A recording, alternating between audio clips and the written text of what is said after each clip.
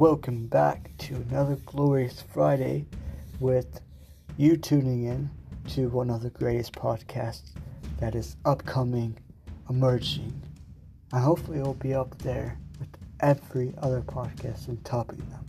But we need your help.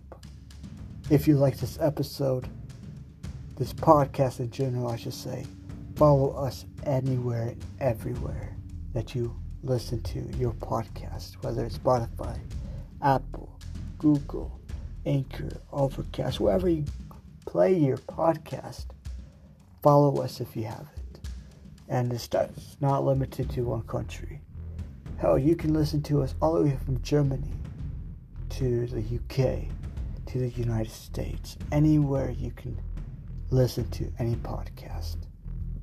And if you want more people to help us reach that goal to becoming a well-known podcast all over the globe, share this podcast on social media. #AfterDark Coast to Coast Killers. And if you haven't checked out our last episode, we went to Japan and we tried solving the best that we can with what little information we had about a case. That was April 2nd. And now we are jumping from Japan to Germany to chase a woman without her face. This is going to display a viewer's discretion advised. We don't know how gruesome this is going to get, but just in case, so you don't come at me and say, oh, this isn't fair, you didn't warn us, I'm warning you now. Let's go all the way to Heilbronn, Germany. This woman actually has never been found, and the only thing that connects her to the crimes that she has committed, whether it ranges from murder to robbery, is her DNA. In Heilbronn, she is also referred to the Phantom of Heilbronn. She is a hypothesized unknown female serial killer, like I said, whose existence was inferred from DNA evidence found in numerous crime scenes in Austria, France, and Germany from 1993 to 2009. The 6 murders among these included that of police officer Michael Kiesewetter in Heilbronn, Germany on April 25th, 2007. And as I stated before, they don't know who this killer is or this robber is because she's done anything from murder to robbing places. The only thing that does connect her is the DNA, which as of March 2009 has been recovered from 40 crime scenes.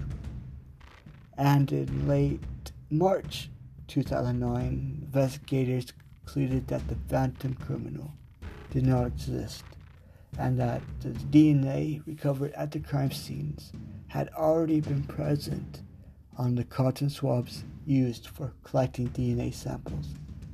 They belonged to a woman, though, who worked at a factory where they were made.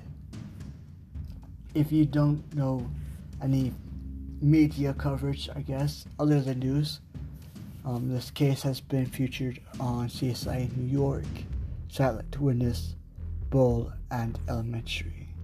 Let's go with the investigation. Like I said, we don't have much going with this woman. We just know that she may or may not exist, but let's continue to investigate anyhow. An analysis of the DNA from the samples collected in Austria showed that it was most often found among people in Eastern Europe and neighboring Russia. This was not discovered in the German investigations, as the analysis of DNA may not be used in criminal proceedings to determine few personal attributes of a suspect other than sex, and her existence was disputed, but is now said to be untrue. The investigations were concentrated in a special task force parking lot at the Heilbronn Police Department, In January 2009, the rewards for clues regarding the whereabouts of the person was increased to £300,000, if that is correct, supposed to be either euro or pounds. The existence of the phantom had been doubted earlier, but in March 2009, the case took a new turn. Investigators discovered the DNA profile on the burned body of a male asylum seeker in France, an anomaly since the profile was a female. They subsequently came to the conclusion that the mystery criminal did not exist, and that the laboratory results were due to contamination of the cotton buds used for DNA probing. Although sterile, the swabs are now certified for human DNA collection. The cotton swabs used by many state police departments were found to have been contaminated before shipping. It was found that the contaminated swabs all came from the same factory, which employs several Eastern Europe women who fit the type the DNA was assumed to match. Bavaria, although a region central to the crimes, obtained the swabs from a different factory. They had no reports of crimes committed by the phantom. This is interesting. I get it why this is so disputable. One, you can say this suspect does exist. You can say that she exists because of the crimes. And the DNA at the crimes were connecting her. Yet, on the other hand, as the issue is police, that's the only thing that is connecting this woman without a face to these crimes. But the only thing that is stopping them from completing a proper investigation is that there was a possibility the cotton swabs were purposely, or not purposely, I'm going to guess purposely at this time, but purposely or unpurposely contaminated. And the reason that I do say purposely contaminated, like I said, it could have been entirely accidental, is because typically cotton swabs aren't contaminated already. I'm just going to throw that out there. The most obvious fact is cotton swabs aren't typically contaminated. The cotton swabs that were shipped to the state police in each country seem to be contaminated by several people. And that's why I'm thinking it wasn't an accident. But they do have the ideology that this so-called phantom, if she is real, could possibly work in a factory. And guess where cotton swabs are produced? Typically in a factory. Conspiracy there. Anyhow, let's go with the associated crimes that this woman without a face is, or had committed, I should say. So once again, this is only connecting through DNA. No other thing is connecting this lady to anything else besides the DNA. The DNA was found on a cup after the killing of a 62-year-old woman on May 25th and 26th in 1993 in Idar Oberstein, Germany. This DNA was analyzed in 2001. Another DNA was found on a kitchen counter after the killing of a 61-year-old man on March 21st, 2001 in Freiburg, Germany. On a syringe containing heroin in October 2001 in a wooded area near Gerolstein, Germany. on the leftovers of a cookie in a trailer that was forcefully opened on the night of October 24th, 2001 in Budenham, Germany, on a toy pistol after the 2004 robbery of Vietnamese gemstone traders in Arbois, France, on a projectile after a fight between two brothers on May 6, 2005 in Worms, Germany, on a stone used for smashing a window after a burglary on October 3rd, 2006 in Saarbrücken, Germany, and this DNA was discovered and analyzed only in 2008. Now, after a March 2007 burglary at the optometrist, I'm pretty sure I butchered that, but anyhow, store in Glenkirchen, Upper Austria, and after 20 robberies and thefts of cars and motorbikes between 2003 and 2007 in Hesse, Baden-Württemberg, and Saarland, Germany, Tyrol, Austria, and Upper Austria, on a car used to transport the bodies of 3 Georgians killed on January 30th, 2008 in Heppenheim, Germany, and this was analyzed March 2008 after a robbery on the night of March 22nd, 2008 in a disused public swimming pool in Niederstetten, Germany, after 4 cases of home invasion in Querscheid, Tolli, and Royal, Germany in March and April 2008 after an apartment break-in in Obsteinfield, Grunau, and I know I pronounced that last part, during the night of April 9, 2008, another robbery of a woman on May 9, 2008 in Sarholzbach, and in the car of an auxiliary nurse who was found dead at the end of October 2008 near Swensburg, Germany. That's a long list, and like I said, these are the DNA associated with this phantom woman. Now I'm going to point something out if you haven't already thought about it. If you have, I'm just going to say it. Some of these seem pretty intentional, like the heroin syringe, but it's not as specific as, was the heroin syringe also found with other DNA, or was it just this person's? Because if it was forcibly injected into a person, it was more than lethal overdose, or lethal amount, I should say.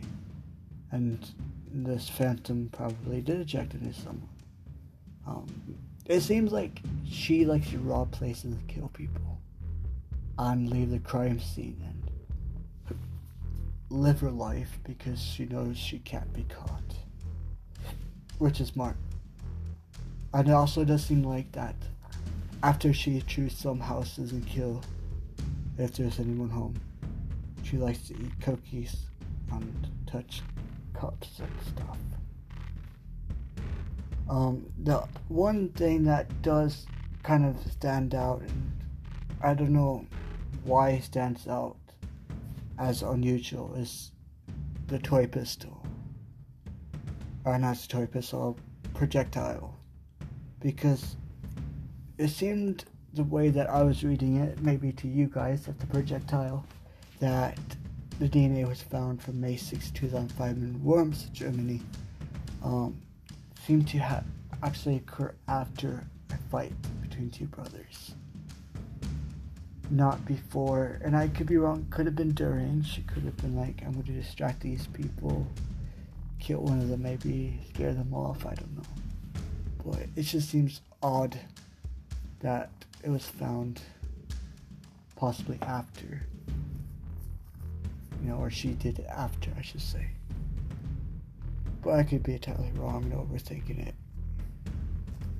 But like I said, she has a lot of robberies and murders on her hands, and she still can be found.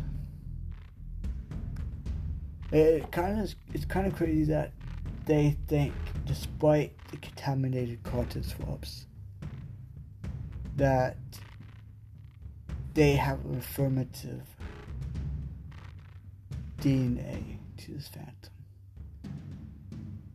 It does seem a little bit odd that they're naming these crimes after her, even though they did admit that the cotton swabs that were sent to crime scenes in France, Germany, and Austria were contaminated prior to shipping. And then they're like, oh, this is the DNA associated with her, with the woman without a face. Like I said, as a consequence of the severe case of contamination with human DNA in a series of forensic investigations, the International Organization of Standardization, ISO, published the standard ISO 18385 in 2016 to define the requirements for producing consumables free of human DNA. So I guess it wasn't on purpose. It's just whoever originally made the guidelines didn't care about contamination, didn't think about contamination even being possible. So luckily they did catch that eventually and re-updated it. But literally that is all that I found on Wikipedia. Let's look a little bit further. Let's go to TheGuardian.com. Let's talk about this maybe after I find something. Okay, so let's start out with this article is taking place of the pleasant small town of Bad Kreuznach, astride the River Nahe in the rolling farmland of southwestern Germany. Since Americans have moved away, the economic blow only partly softened the expansion of local Michelin plant. And it just talks about grape harvest. Let's move forward. Once again, there's no fingerprints, no witnesses, no description, only DNA.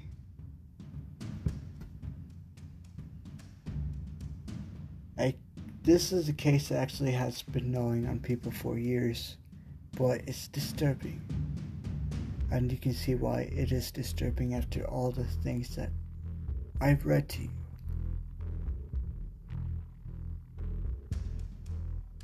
It has stayed on newspapers in Germany, and it seems like this isn't just a woman that just wants to kill and disappear and become a ghost. This isn't a woman that seems to rob a place, eat a cookie, and leave. According to German newspapers, this phantom, or woman without a face, is a cop killer. And in April 2007, Michelle Keswetter once again was murdered while she was part of a elite drug squad. She was taking a lunch break with a colleague in their BMW patrol car in Heilbronn, and nearly 100 miles from Bad Kreuznach. Two people climbed into the back seat and shot the officers from behind, killing the woman and seriously injuring her 25-year-old partner. The assailant struck so quickly that the victims had not even drawn their weapons.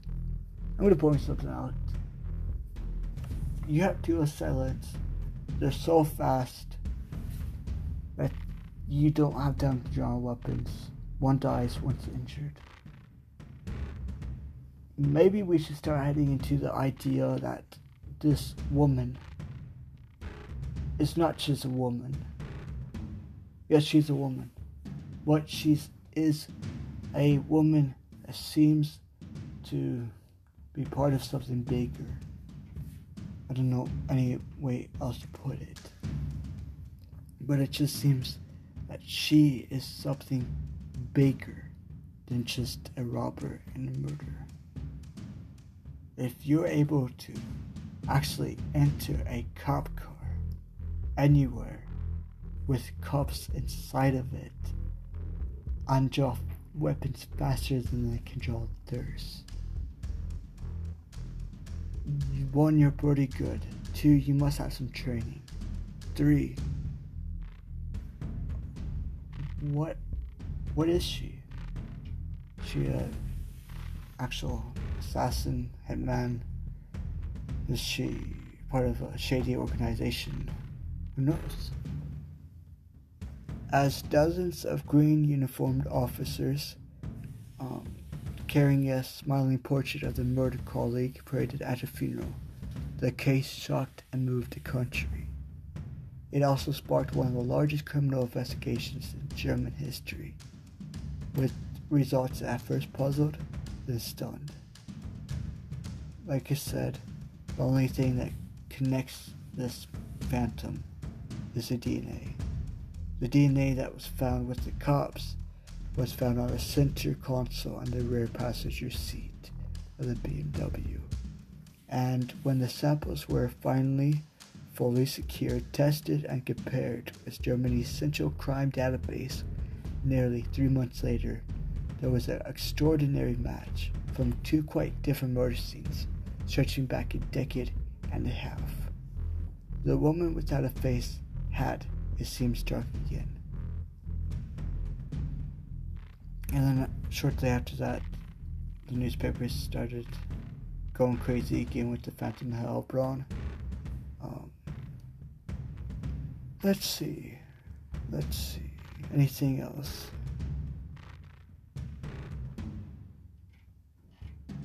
Let's go with the 3 Georgians part. There's a little bit more information about them. It says, most galling of all for the investigators, her DNA signature has continued to turn up at new crime scene sites since Heilbronn. Most bizarrely, perhaps a few months ago, or at this time this was released in 2008, but whenever this happened. Anyhow, their latest at the time was found on found at the crime scene with 3 Georgian car dealers that were trawled from a river near Heidenheim, south of Frankfurt. 2 men were jailed for the killing, an Iraqi and a Somali. And the Iraqi suspect Battlefield Ford forensic officers found traces of the same DNA that links the Phantom Woman to all the other crime scenes and to the police car in Heilbronn. But the question obviously is going to continue being asked. How the fuck is she going to all of these places?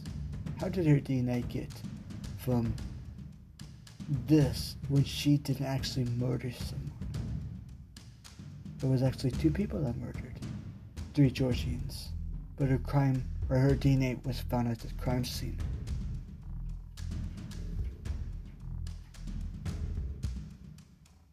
And nobody's obviously going to give answers because they probably don't know who the fuck this woman is either. I'm pretty sure the 2 suspects were as confused when they were being questioned. It sounds like if I was in a situation where I know me and my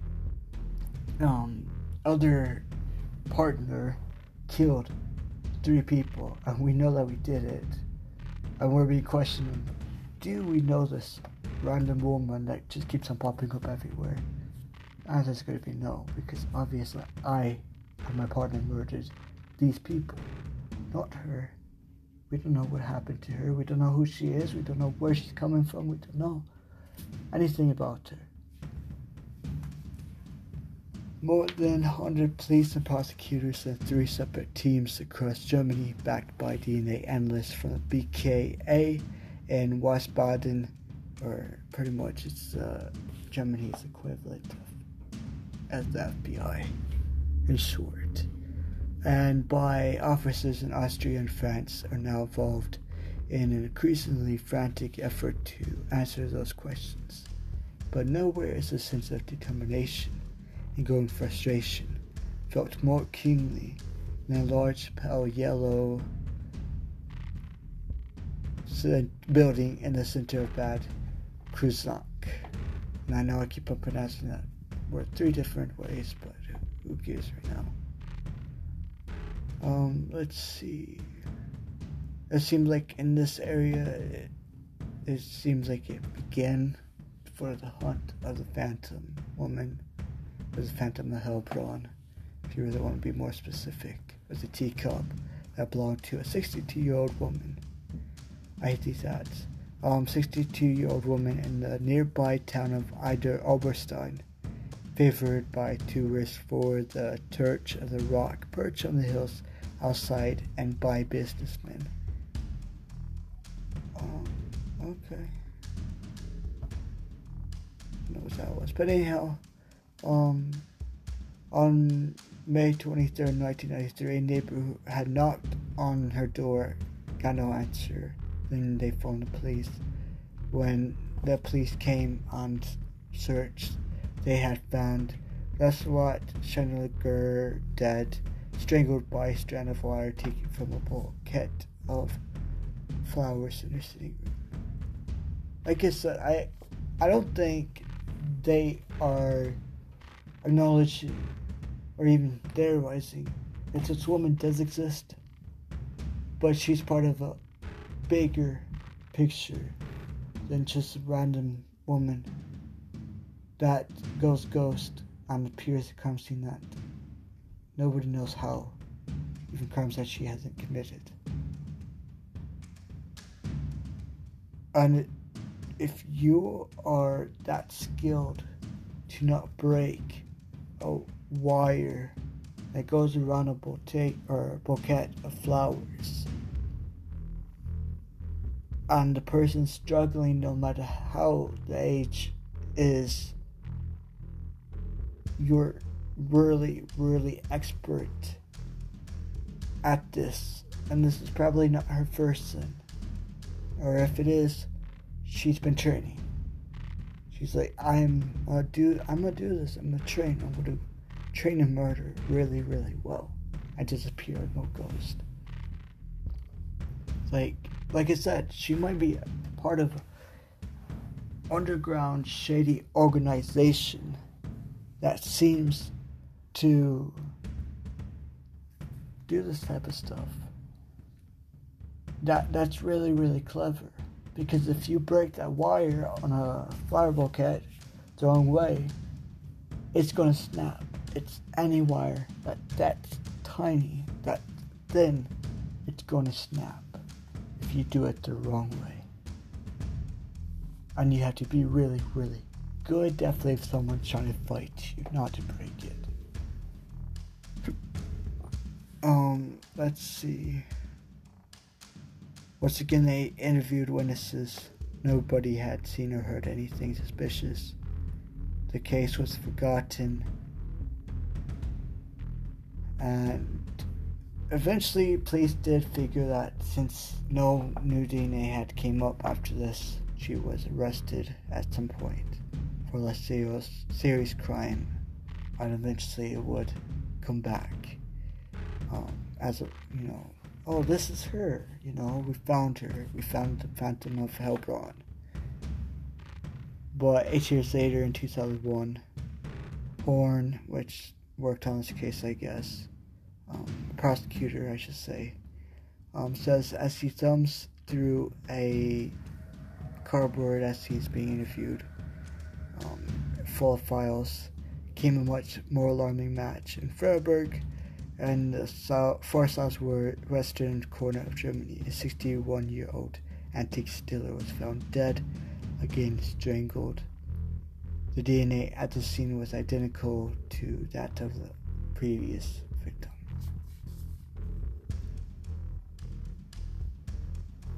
Next appeared 5 months later with the heroin syringe The needle was soiled and was turned into police by a distraught woman whose son, at the time he was 7 years old, was playing at a playground, stepped on it in the town of Gerolstein, not far from the border with Belgium.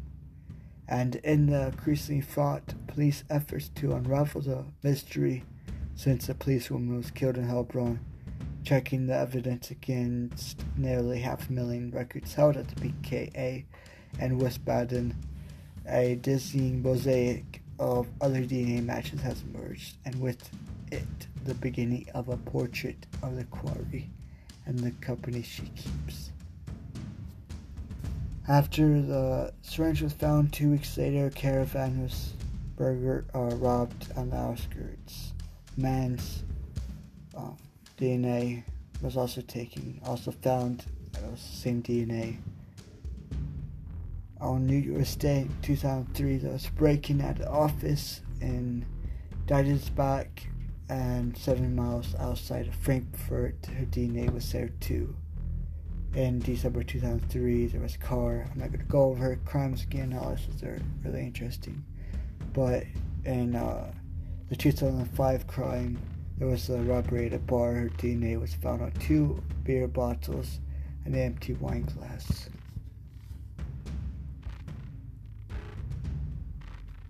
And it's, like I said, her crimes just continue. And this is where it's interesting, more information type of thing. On May 6, 2005, traces of her reappeared much closer to Bad Kreuznach at an attempted murder in the cathedral city of Worms. A member of the local gypsy community turned a 7.65 caliber pistol on his brother, and police promptly arrested the gunman, only to find that after the forensic checks in Wiesbaden, that the mysterious woman's DNA was on one of the bullets. Like I said, she's part of a organization, or she's just really well fucking trained in some way, shape, or form. On one bullet, the woman without a face had DNA on it. Just one bullet, not the gun, not the others, just one single bullet. She didn't even murder anyone. She didn't pull the trigger on anyone. The brother did.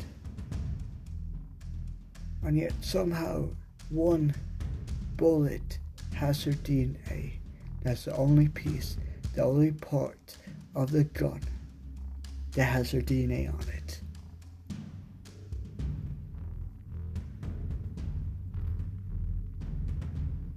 Let's see. There was a toy pistol used in robbery. Let's go back. Once again, there are no witnesses, no evidence, and it's just as mysterious as it can get. Let's see. If she ever gets caught, I don't think anyone would actually believe it's her. It seems like she's toying with them. It seems like she's highly trained to do a job like this. She's not just highly trained. She's very, very clever on what she does and how she does it.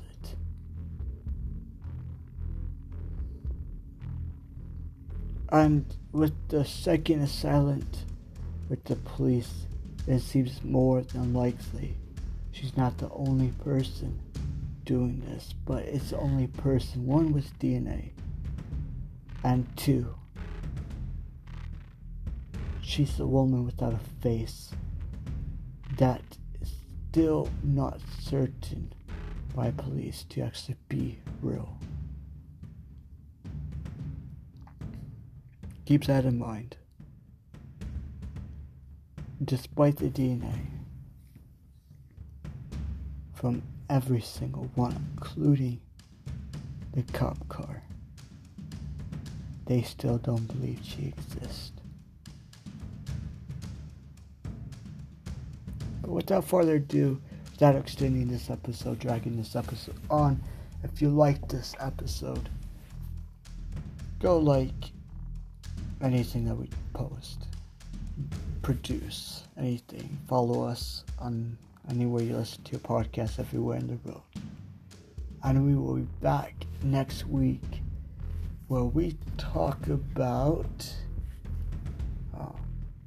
a killer from Hanover. See you next time on the After Dark podcast.